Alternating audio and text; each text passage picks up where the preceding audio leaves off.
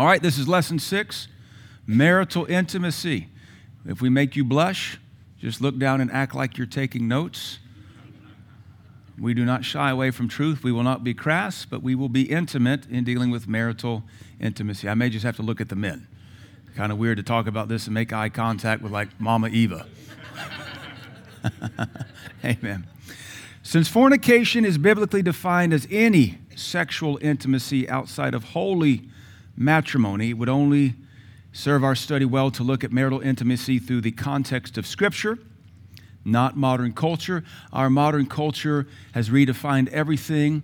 It is the Orwellian doublespeak, new language where we just redefine stuff so that it is no longer what it once was. Our government just did this last year when we redefined what a vaccination was. When I was a geologist, I had some evidence for early young earth creation. Now, to be clear, I am not a young earth creationist. I am a creationist. I am not a young earth creationist. I don't know if that makes your head go tilt. One of my expertise is structural geology, and that's a whole long discussion right there. But I had evidence for young earth creationism. And I brought it to my mineralogy professor, who's also a believer and goes to church right over here. Great man, still friends with him to this day.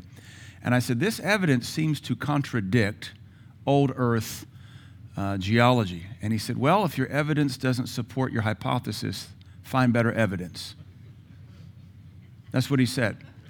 And you're finding in today's culture of politics, academia, sexuality, if the evidence doesn't support what you want, make up your evidence. Or just redefine your words. We've done that now with what men and women are. We want to look at what the Bible has to say. We quoted earlier in this study The Culture of Sex, the book from 1938 that studied 5,000 years of human history in over, I think, 87 cultures.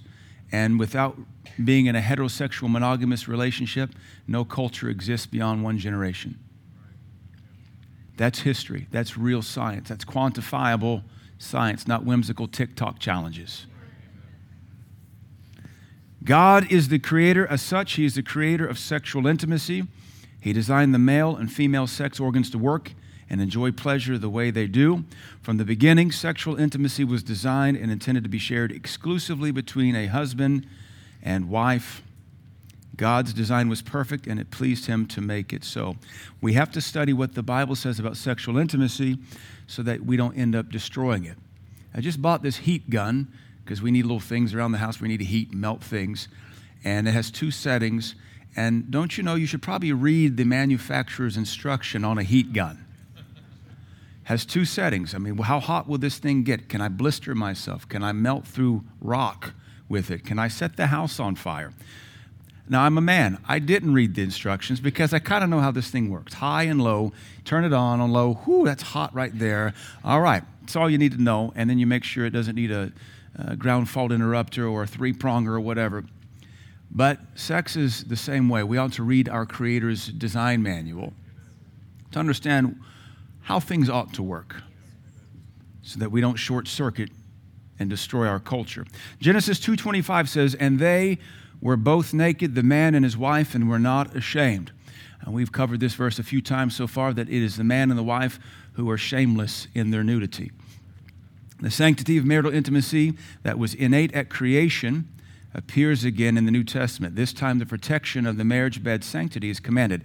And I pulled this verse this time out of the New American Standard Bible. And it says this, marriage is to be held in honor among all. Well, we don't do that anymore. We have made up what are now called parity marriages. You can marry anything you want to, as many people as you want to. We got folks marrying trees and robots in the earth. That's not an exaggeration. That's not hyperbole. I'm not preaching excitedly like an evangelist. People are marrying robots. They're marrying rocks. They're marrying trees. They're marrying pets. That's not marriage. That's someone who needs a therapist.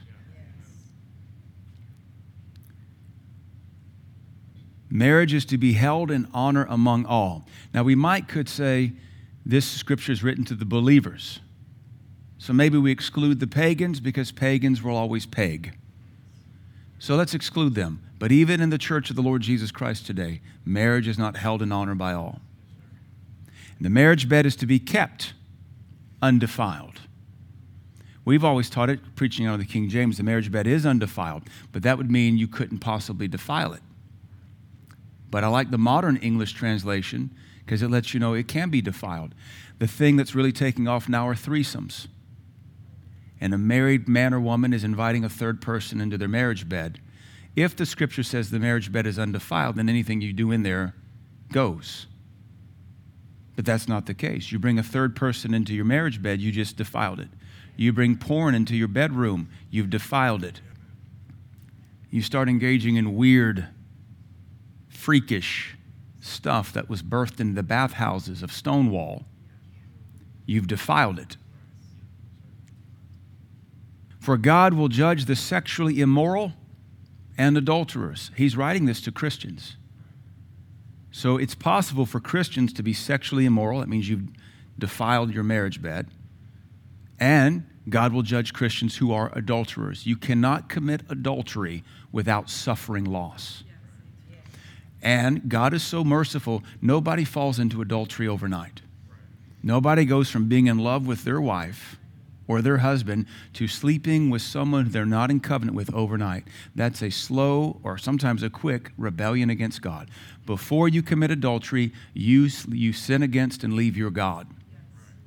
First in your mind by looking and imagining and daydreaming, and then with your actions by flirting, and then allowing your soul to be connected. And while your soul's connecting to the other person, you're slowly detaching from your spouse. And before long, you've created a new bond of soul, and the genitalia will follow. It doesn't happen shaking hands with somebody for the first time. It's a process of rebellion and backsliding, and the Bible says the backsliders shall be filled with their own ways. I do not believe, I will say it again, I do not believe there's any ministerial reconciliation for adulterous pastors or ministers. I don't believe you can reconcile them or restore them to ministry whatsoever at all under any circumstance or condition. Keep them in the church, let them be a door greeter, but they'll never be a full-time minister again. The deception that goes into that was just too horrific. This is a command for every believer to honor the holy institution of marriage. Never in human history has this commandment been more necessary. I do find it interesting because I'm a studier of world history and I'm a studier of modern politics. The West, Western civilization, which is traditionally Europe and now the U.S. and North America, these are the two great institutions they now said 2 weeks ago over 1 billion people want to migrate to. Now, if we're so racist, why would 1 billion people that don't look white want to come here? We're not that racist. Well, they want to escape their murder, their corruption, their perversion. Of course, when that many people integrate into a society, you no longer have a society, you have something new. That's what the Assyrians did. Furthermore, only the West is pioneering great sexual perversion that brings about the judgment of God. And isn't it interesting, where the light of God's gospel caused intellectualism, innovation, education, and prosperity to flourish, now the darkness of the world through perversion wants to stomp out. And so here in the West, we're pioneering the most grossest forms of perversion. We're framing it with a law and delegating it or relegating it as a protected class of citizenry. And the preachers are adulterers. And God's people love it so. Because nobody wants to be clean and nobody wants to hold a high standard. And so America will fall under the judgment like Israel did, and it will be the pastor's faults. Because they're just as perverted as the protesters on the other side of the line. Amen. So I will judge everybody equally. You don't measure up to God's standard, you'll be judged. And I invoke the judgment of God upon me first and foremost, so I can speak this boldly. Amen. This exhortation addresses the only two types of sexual sin a human can commit.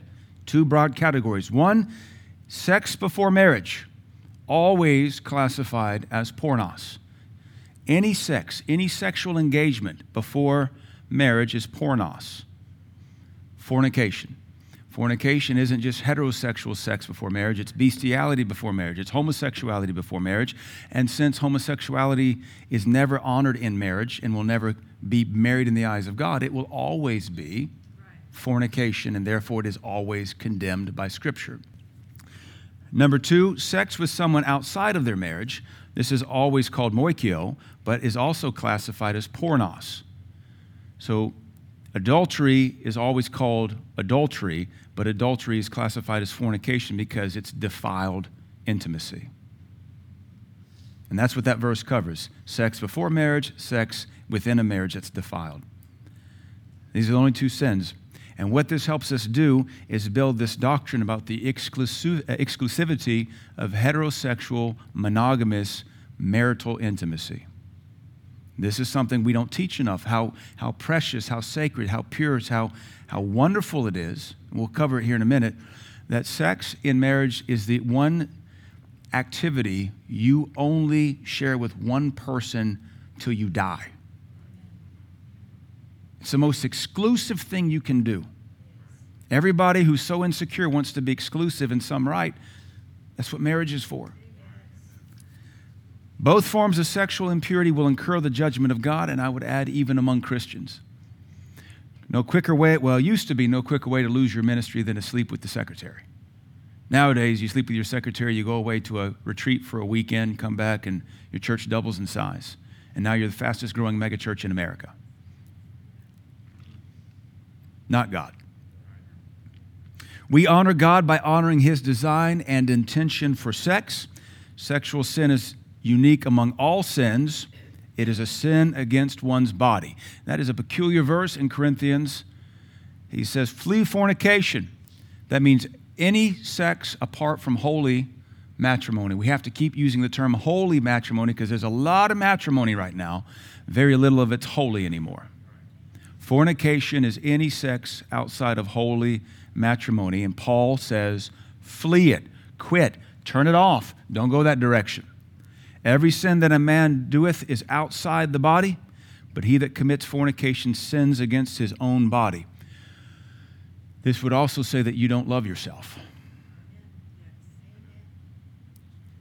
We might take a little bit of a theological stretch and say, fornicating is really no different than cutting yourself because you're hurting yourself. You're not literally scarring your arm or your thigh, but you are scarring your soul.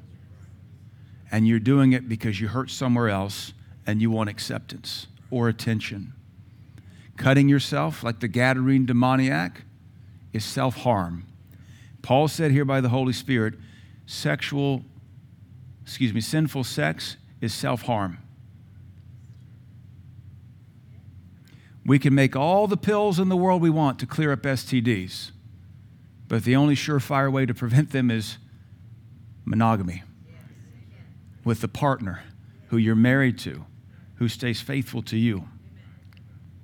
Thank God for medicine that helps clean up your mistakes, but there's still stuff out there we can't treat yet.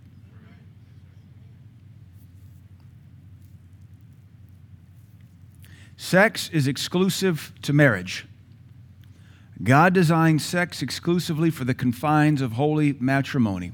For this reason, the single believer would do well to heed the wisdom of Solomon, who said, young women of Jerusalem, I charge you, do not stir up or awaken love until the appropriate time.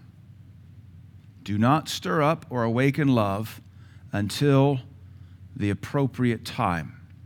So you have to know when that time is. We pray over our children, they marry the right person at the right time. They marry the right person at the right time. We're endeavoring with all of our heart to love our children and be so involved in their life, they never want to leave. And not because they're insecure or lazy or weird, but because they love being a part of our life. When you don't raise your children as such, they hate you by the time they're 13 and they can't wait to turn 18 to have legal rights to leave you. And when that's the case, they will fall into the arms of the first boy or girl that shows them any semblance of attention, and they'll end up marrying the wrong person at the wrong time, and it'll hurt their life maybe for decades. And that will be mom and dad's responsibility. Amen. There's an appropriate time to stir up both romantic and sexual love. To prematurely awaken either is dangerous, producing either emotional harm or sexual deviance and defilement. The New Testament gives strict protocol for how to avoid awakening love before the time. I like what 1 Corinthians 7:1 says. Now concerning the things whereof you wrote unto me, it is good for a man not to touch a woman. It is good for a man not to touch a woman. Say it again, because our culture doesn't know this. I grew up in Seattle, and I remember a 12-year-old in our neighborhood having sex with guys behind the neighborhood in the barn. 12-year-old. Open business on a 12-year-old in my neighborhood in 1992. What's a 12-year-old doing sexually active?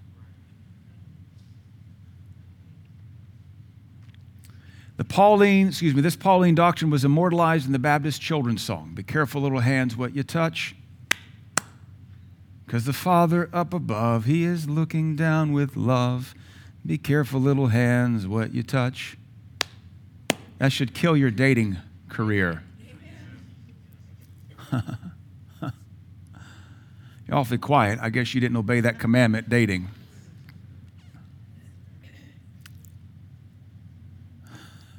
Brother Hagin used to say, if you can't say amen, say, oh me. 1 Timothy 5:2 New Living Translation says, treat older women as you would your own mother, and treat younger women with all purity as you would your own sisters. So if you're dating or courting, you have to view her as your sister until you're in a marriage covenant, and now she changes who she is, and you change who you are by the hand of God, and now it's open season on intimacy. Until then, are you going to grope your sister's boobs?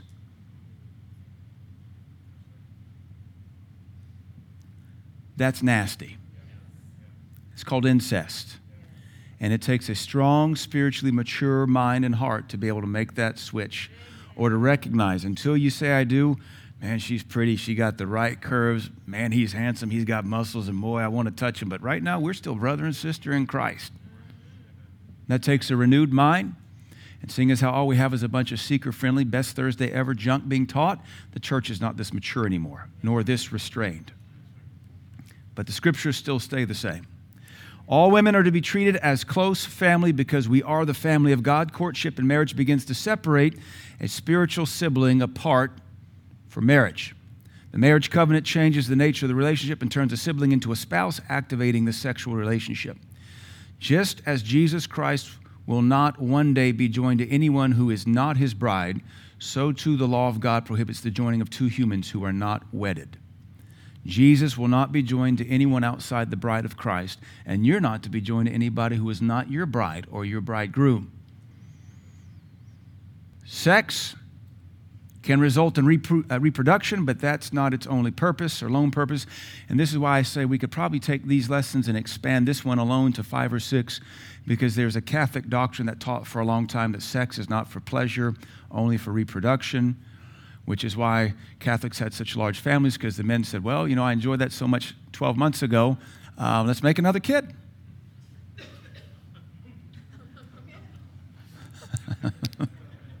That's the only reason we get to do this. I think we should have a full quiver. I think we should just be an arrow production factory. God designed sex to be an expression of love, intimacy, and unity. So monogamous marital sex is the most exclusive behavior in human culture. And I want us to think about that because our culture has so cheapened it. So absolutely cheapened it. It's now the debate on the blogs and the websites is, should we have sex on our first date or not? You don't even know each other's middle name on the first date. You don't even know what you do for a living on your first date. You don't even know where they're from on their first date. And the question at hand, well, actually, let's say we've gone beyond that. Now we just have hookup sites like Tinder or Grindr if you're gay. We just have hookup sites. You just swipe right and go meet up somewhere. So now we have taken the behavior of the homosexual community in the bathhouses of the 60s and 70s, and we've transferred it over to heterosexuals when God intended for this to be exclusive. This is an exclusive club, membership of 2. Till death do you part. Then after death separates you and you recover from the loss of your loved one, should you desire to remarry, you can. And maybe in your lifetime you have maybe had sexual intimacy with 2 people. One of our church members was raised in the Florida Keys, and she was telling me that in the 70s, in the bathhouses of the Florida Keys, they were friends with a lot of gay men in the 70s, because that's the Florida Keys even to this day, that those gay men would boast of having 30 lovers a night in the bathhouses. Now, the bathhouses, YMCA being one of them, the bathhouses of the 60s and 70s, which the government knew was going on, that was the incubator for HIV. Now, I don't have to be too crude with you, but you can imagine the damage done to a rear end being pounded by 30 men a night. And HIV is a blood virus transferred through blood. And when you're just swapping partners all night in a bathhouse, HIV will ravage through a community. And it did, beginning in the late 70s all the way through the 90s. And our church member who lived in the Keys said, I went back some years later and every gay man I knew was dead. Every one of them from HIV. Now, it's horrific. It's a horrible way to die. But mankind was not designed for 30 lovers a night. Skin is not designed to take that much wear and tear. So something else is going on in those bathhouses. It's unhuman. It's preternatural. I mean, even a 22-year-old on his wedding day or wedding night or wedding honeymoon won't have sex 30 times in the whole week. You got to give that stuff some rest. But to be able to do that several times on a weekend, something supernatural going on with that level of lust. Nobody wants to talk about that aspect of homosexuality. And at what point does the rear end just give out? And this is not hate speech. These are medical questions. If we're at a stage where we can't ask scientific questions, then we're not really pro-science anymore. We're retarded. At what point does your rectum give out? And what do you do in a bathhouse when all of a sudden 3 feet of lower intestine are protruding?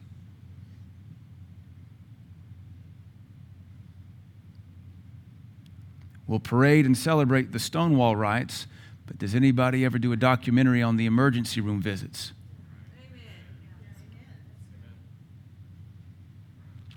Monogamous marital sex is the most exclusive behavior in human culture. It is the one thing a person does that can only be done with one exclusive person. That exclusivity alone makes sex sacred. It is the one act that a human will only share with one person and one person alone until death do them part. All other human activities are communal. Eating is a shared experience. Sleeping, you sleep in a bunk with a bunch of cabin at a church retreat. You might share a bed with 7 siblings growing up in times of poverty. Sleeping bags all over the floor at a slumber party. I mean, you're communal. Everything we do in life is communal, but this one thing.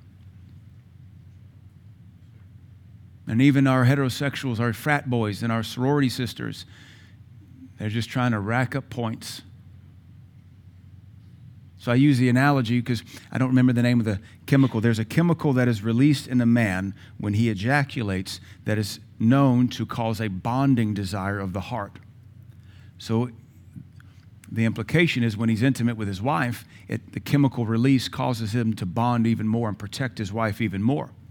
We used the analogy a couple weeks ago about when you have sex, it's like giving somebody part of your soul. And when you sleep around, you're just peeling that potato, making French fries with everybody you have sex with. Well, there's only supposed to be one person who's your deep fryer. Amen. And you guys make French fries 5-10 times a week if you want to, or you get older. Whatever the Metamucil will let you do. I don't really know.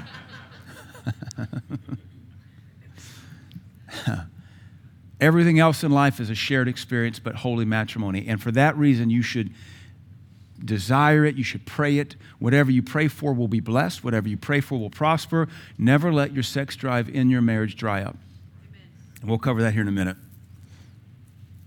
Genesis 26 says, when the men who lived there asked Isaac about his wife, Rebekah, he said, she's my sister. He was afraid to say, she is my wife. He thought, they will kill me to get her because she is so beautiful.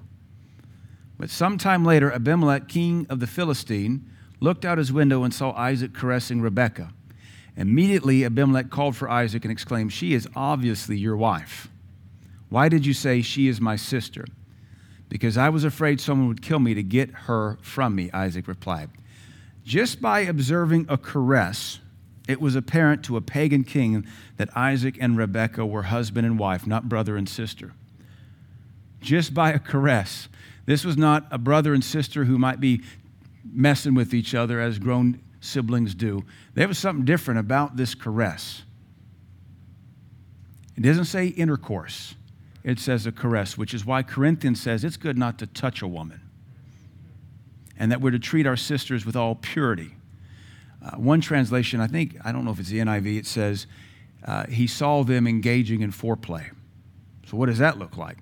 How could they be seen? Where were they at?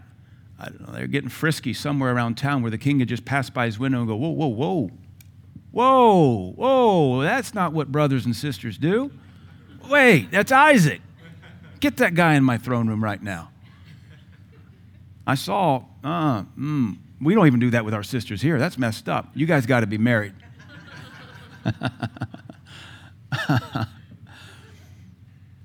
There was marital intimacy communicated by that touch. It's good for a man not to sensually touch a woman to whom he's not married, and all women are to be treated as sisters with all purity. So that also means, ladies, you have to know how you ought to be touched and treated. Yes, you need to have some self-respect.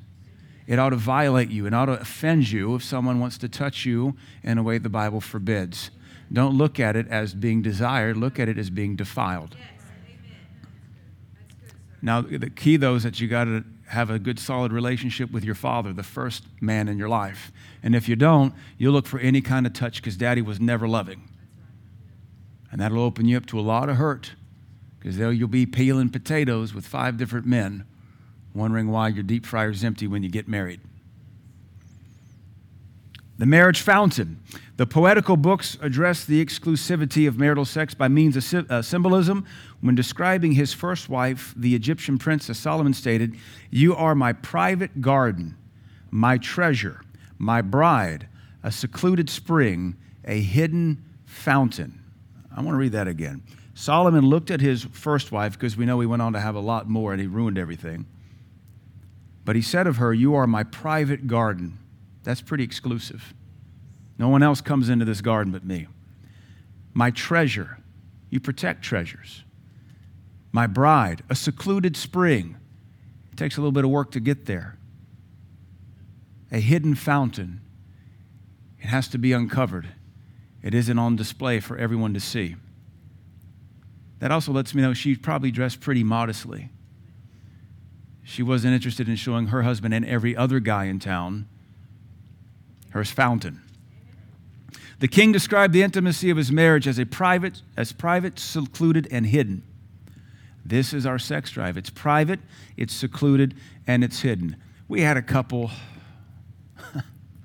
this has been 10 years ago, so they don't go to church here anymore. They got married, hooray. They go on vacation, honeymoon, hooray. They post vacation pictures on Facebook, hooray, except she's in a thong in every picture. And I thought, well, great, man. We all know what your wife's butt looks like now. And so does every guy on the beach. I get a swimsuit bottom, but a thong? And all right, let's take it, maybe go broader with our stand. All right, so she wears a thong to the beach because you don't know nobody. Quit taking pictures of her butt and putting it on Facebook for the whole church family to see. Really?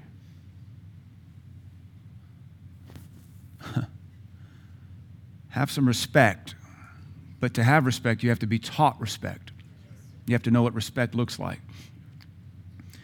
Their intimacy was exclusive and precious. It was a garden for him to enjoy, a treasure for him to gaze upon and value, a fountain reserved from him alone, a secluded spring, and a hidden fountain are Hebraisms for the sex drive and the act of sex. In both cases, they are to be hidden from everyone but a spouse. That's why threesomes are so nasty. All that is porn coming out of a husband. He's fed on porn, and no longer can he be enticed by his wife, which ought to be exclusive and very erotic because it's his and his alone. He wants to bring some third party, some man whore or whore into the marriage bed and just muck up the spring and then condemn or pressurize his wife into doing it. Or vice versa. Maybe she wants to bring some guy in. The second you make a threesome, you are initiating homosexuality into your marriage bed. And there your marriage bed will be defiled. I want us to begin to adjust our concept. Hebrews does not say the marriage bed is undefiled. The Greek says keep the marriage bed undefiled, which means you can defile it with gross acts of sex. And there are gross acts of sex heterosexuals engage in. There is a certain hole you have that is exit only. Lovemaking is not to be brown. I had Miss Valerie do a long study. She almost graduated medical school. She did an in-depth study for me on the cellular structure of the vagina versus, right, Miss Valerie? Versus the cellular structure of the rectum. And the rectum is not designed, not even the rectum of your wife, men. Amen. That's right. It's not designed for that kind of contact. It will tear. It will bleed. It will puncture. And then what happens if you get feces into your abdomen?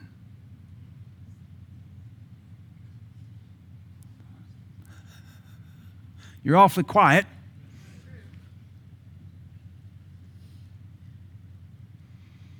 Some of you are cringing. Good for you. Some of you are like, man, you just shut down one of my holes.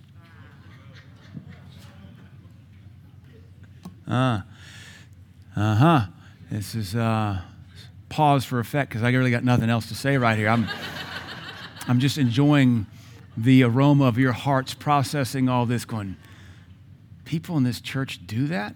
Yeah. Because they exposed themselves to vileness years ago and never detached. So it's acceptable to them.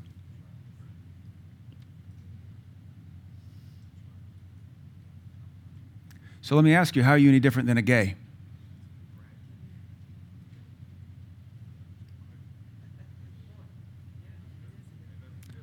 What's the difference between a female rectum and a male rectum? Taters.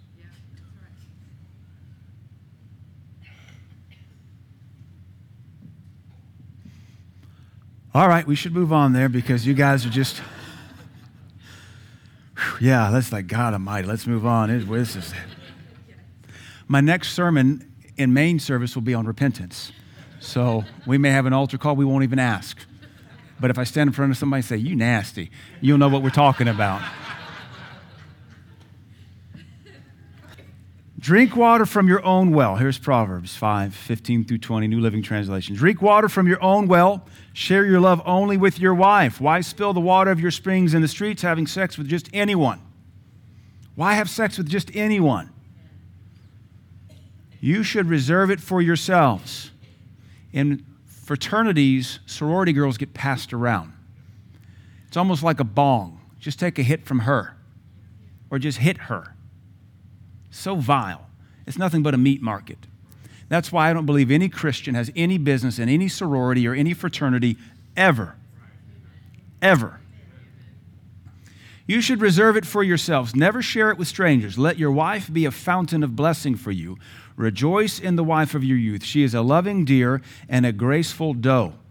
Let her breast satisfy you always. May you always be captivated by her love. Why be captivated, my son, by an immoral woman or fondle the breasts of a promiscuous woman? So let's discuss this proverb here. Proverbs confirms the exclusivity of monogamous heterosexual marriage because the terms here are a man and his wife. A man and his wife. Never share sex with anyone but your spouse. Watching porn is sharing sex with someone. There are the sick freaks that will pay someone to have sex with their wife so they can watch it. One of them, notably, was the president of our biggest Christian university. Nasty. Porn is no different. Porn is fornication. We get the term porn from the Greek word pornos, pornography, to produce fornication. So to watch porn, to have porn watched in your marriage bed is vile, vile, vile. It will bring demons into your home and into your marriage. It will consume you of a spirit of lust that cannot be satiated or satisfied. Never share sex with anyone but your spouse. If you don't have a spouse, sex is off limits. Also, the best way to ensure your wife is a loving deer and a graceful doe is to marry a loving deer and a graceful doe. Don't marry a bulldog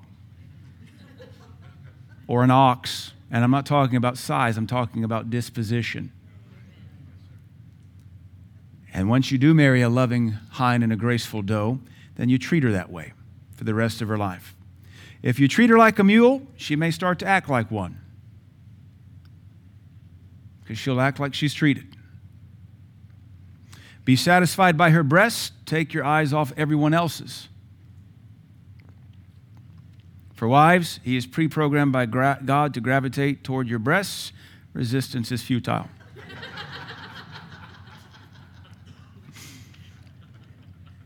When the word of the Lord says, may her breasts satisfy you at all times, that's open season. And 365. You just have to be appropriate in time and location. One flesh. I got to hurry up through this. Marital intimacy in the act of sex is a return to the one flesh union that man was in the beginning before God extracted his rib and built the woman. So this act of sex is mirrored. It mirrors the original creation. Man was one person in the beginning. Male and female created he, him. Then God extracted the rib and built a woman, and now man becomes two people, mankind, anthropos. But when man and woman come together, they come back, and for a moment of time, bing, they're one flesh again according to original design. This is another testimony against homosexuality. Because God extracted female out of male, built a separate entity. They came back together, and God said they shall leave mother and father and be one flesh. Now they're one person in the eyes of God. You can't do that with a man on man. You can't do that with a woman on woman. You can't do that in a threesome. It's husband and wife covenant, holy before God. That's why this is so sacred. When my wife and I pray for our intimacy, because we do regularly, as should every married couple, whatever you don't pray for will wilt. We pray, Father, we thank you for those precious one flesh moments when for one moment in time, what we would call sexual climax or orgasm, you can reach out and hit that bell and for a split second, see what God's creation was like in the very beginning. One person totally unified in intimacy. Nothing more unified, no moment more unified in your marriage than that one moment. Because you're in agreement to be naked, you're in agreement to be intimate, you're in agreement generally looking each other eye to eye, face to face, your bodies pressed together, and it's a reward. And with that in mind, you see how vile and defiled everything has become, even in the church. The name of the game is be pure. Not be as much like the world and the LGBT community as possible and still call yourself spirit-filled. Through the act of sex, a husband and wife can momentarily obtain one flesh status. Their hearts are so united that they desire to draw even closer in their unity. Sex allows for that. After the climax, the two separate, and their lives continue until they come together again later. Healthy marriage relationships have regular, consensual, and pleasurable sexual intercourse. Healthy marriage relationships have regular, consensual, and pleasurable sexual intercourse. If it's always a one-sided affair, it's not healthy. If it's always one-sided, it's not healthy. Through the concept of one flesh and in accordance with the New Testament, a man's body belongs to his wife, and a wife's body belongs to her husband. So 1 Corinthians 7, the husband should fulfill his wife's sexual needs, and the wife should fulfill her husband's needs. The wife gives authority over her body to her husband, and the husband gives authority over his body to his wife. Do not deprive, King James says, defraud each other of sexual relations unless you both agree to refrain from sexual intimacy for a limited time so you can give yourselves more completely to prayer. I've never counseled a single couple who says, we're going to go on a sex fast so we can pray more. Hasn't ever happened in my years of pastoring or serving God's people. Nobody's having that much sex to say, well, you know what? Our marriage life is so healthy, we should probably pray a little more. All right, no sex tonight. We got to pray. Never encountered that. But it tells you something about how sexually driven the Corinthians were. But it also gives you the one condition where you can defraud each other with consent. We agree. We should seek God a little bit more. Afterward, you should come together again so that Satan won't be able to tempt you for your lack of self-control. So this does address the sex drive of the Corinthians, a very sex-driven culture. Everybody was having sex regularly, especially with temple prostitutes. A very hypersexualized culture probably would give Hollywood a run for its money. For this reason, the lack of regular sexual intimacy in a marriage can be indicative of an unhealthy marriage. The lack of regular sexual intimacy in a marriage can be indicative of an unhealthy marriage. Granted, should a couple live long enough, natural desires may fade, but usually one mate's desire fades before the other person's. 1 Corinthians still applies to these situations. And just as premarital sex is not God's will, likewise, a sexless marriage falls short of God's plan for marriage. There are numerous reasons why a marriage becomes sexless, but it usually boils down to either pain or shame. So let's talk about this because we do have sexless marriages in our church. I usually remind young single people of this. Don't be hasty to get married because you can't keep your hands to yourself. You can't even keep your hands off yourself right now. But there will come a time if you marry the wrong person that's dysfunctional that you could be even in a worse position, knowing he or she's laying next to you naked, but they're not going to be intimate with you because something's broken in their soul. So pain or shame, emotional mistreatment and neglect. This is one source of sexlessness in a marriage. Emotional mistreatment or neglect.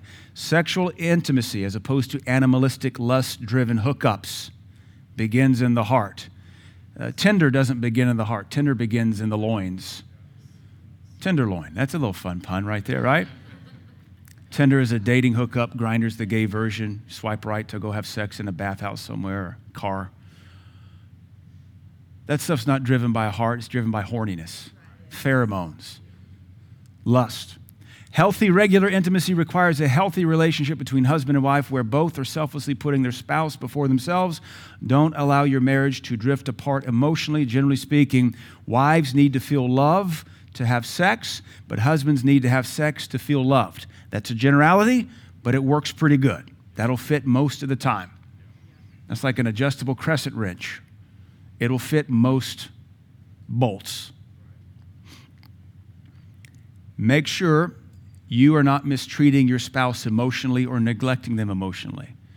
If you're always talking down to them or you're always absent and you just want to come home and have sex, they're going to feel used. It's possible to make your spouse feel like a prostitute. That's unacceptable. Second point, emotional pain or trauma from the past.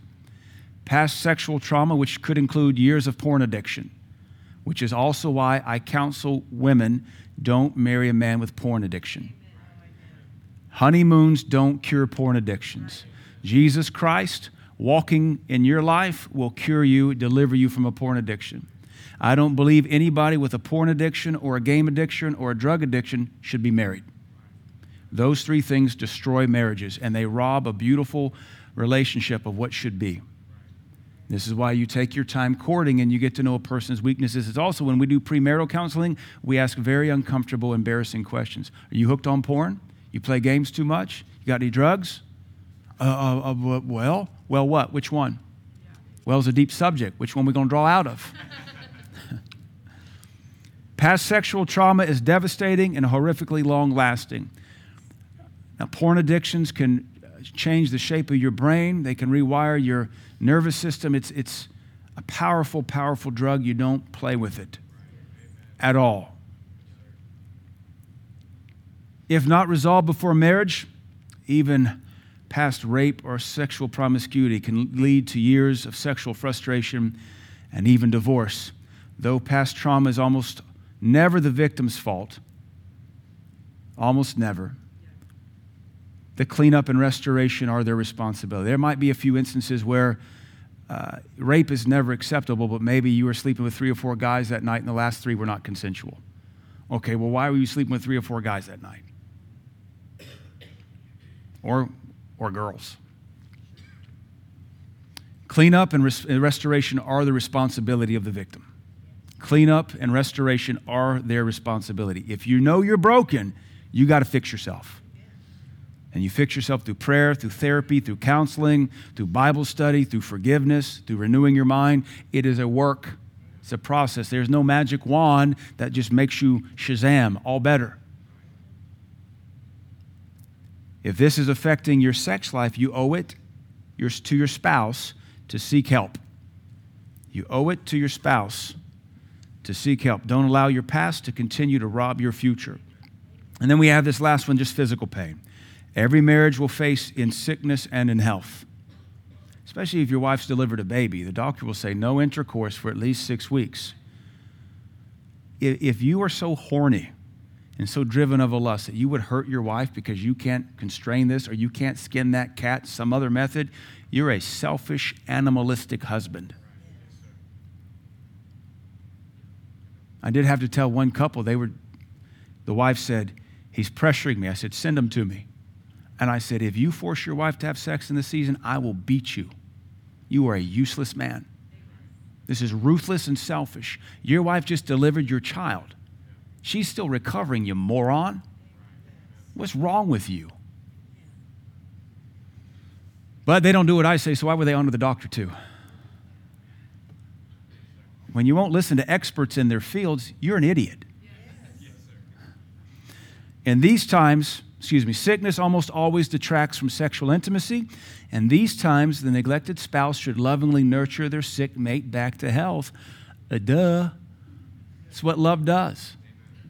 Honey, I know you're running 108-degree fever, but can we get naked? Oh, I'm holding your hair back from throwing up. When you're done here, can we take you to the bedroom? That's a selfish human being. Selfish human being. Should the sickness or pain be prolonged, other avenues may need to be pursued to satisfy sexual needs. Once that pain is past, regular marital intimacy can and should resume. And I had this always comes to my mind. There will come a time in every marriage where you are intimate for the last time. Whether because of death, because of, as Song of Solomon says, the caper flower fadeth, which is an Old Testament aphrodisiac, it's the Hebraism for sex drive. You just no longer desire it. There will come a time in every marriage where it's the last time you're sexually intimate. That should not have been 6 months ago. With that mindset, you're like, honey, I don't know what's wrong with us. We need to get fixed because we need to be better than this. May God give our singles grace to stay pure and our married couples grace to enjoy marital intimacy. Amen and hoorah.